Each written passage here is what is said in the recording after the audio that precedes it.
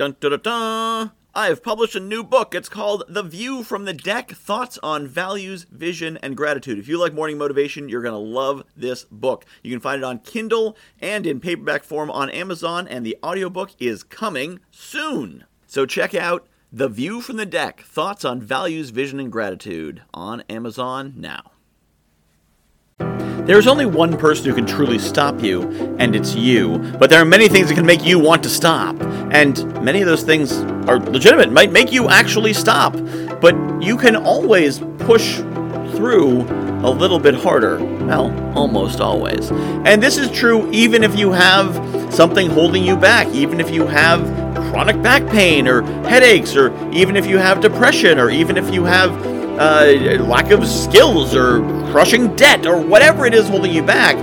You always do have the option to push through. Now, you also have the option to stop, and I respect that because sometimes the pain is too great and you just can't push any further. Sometimes the obstacles are too much and you just can't push through. And sometimes it is time to quit and take another path, and that is also okay. But the important thing, the crucial thing, the critical thing to recognize is it is you who will make that decision. Nobody makes that decision for you. Nobody says your headache is too bad, you can't work. Your headache says, I'm really bad, and you decide, can I push through? Can I not push through? And that is up to you. And if you choose not to push through, that's not a failure, that's a choice. And that's a reasonable choice, potentially, depending on what your situation is, whatever it might be. But it is your choice.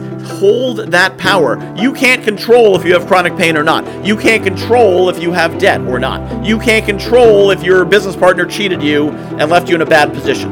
You can't control any of that. But you can control how you react. You can control if you keep going or if you give up. You can control if you advance or if you retreat. And sometimes retreat is the right option. Don't get me wrong. Sometimes giving up is the right option. But abdicating responsibility is never the right option. Always keep your hands on the wheel. Always remember the power is yours to decide. The power is yours to decide.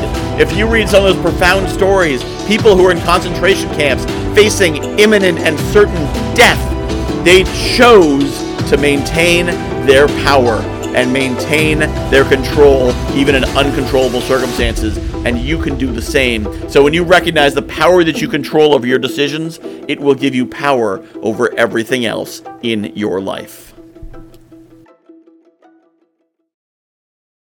I have published a new book called The View from the Deck, Thoughts on Values, Vision, and Gratitude. If you like morning motivation, you're going to love this book. So a lot of the same concepts. The basic principle of the book is that I was coaching clients, and they were telling me about their dream life, and I was recognizing elements of their dream life in my everyday life. And it made me realize there's things in my life that people are dreaming of. And there's things in my life that the me of a few years ago would absolutely have given his right arm for, and chances are you've got the same.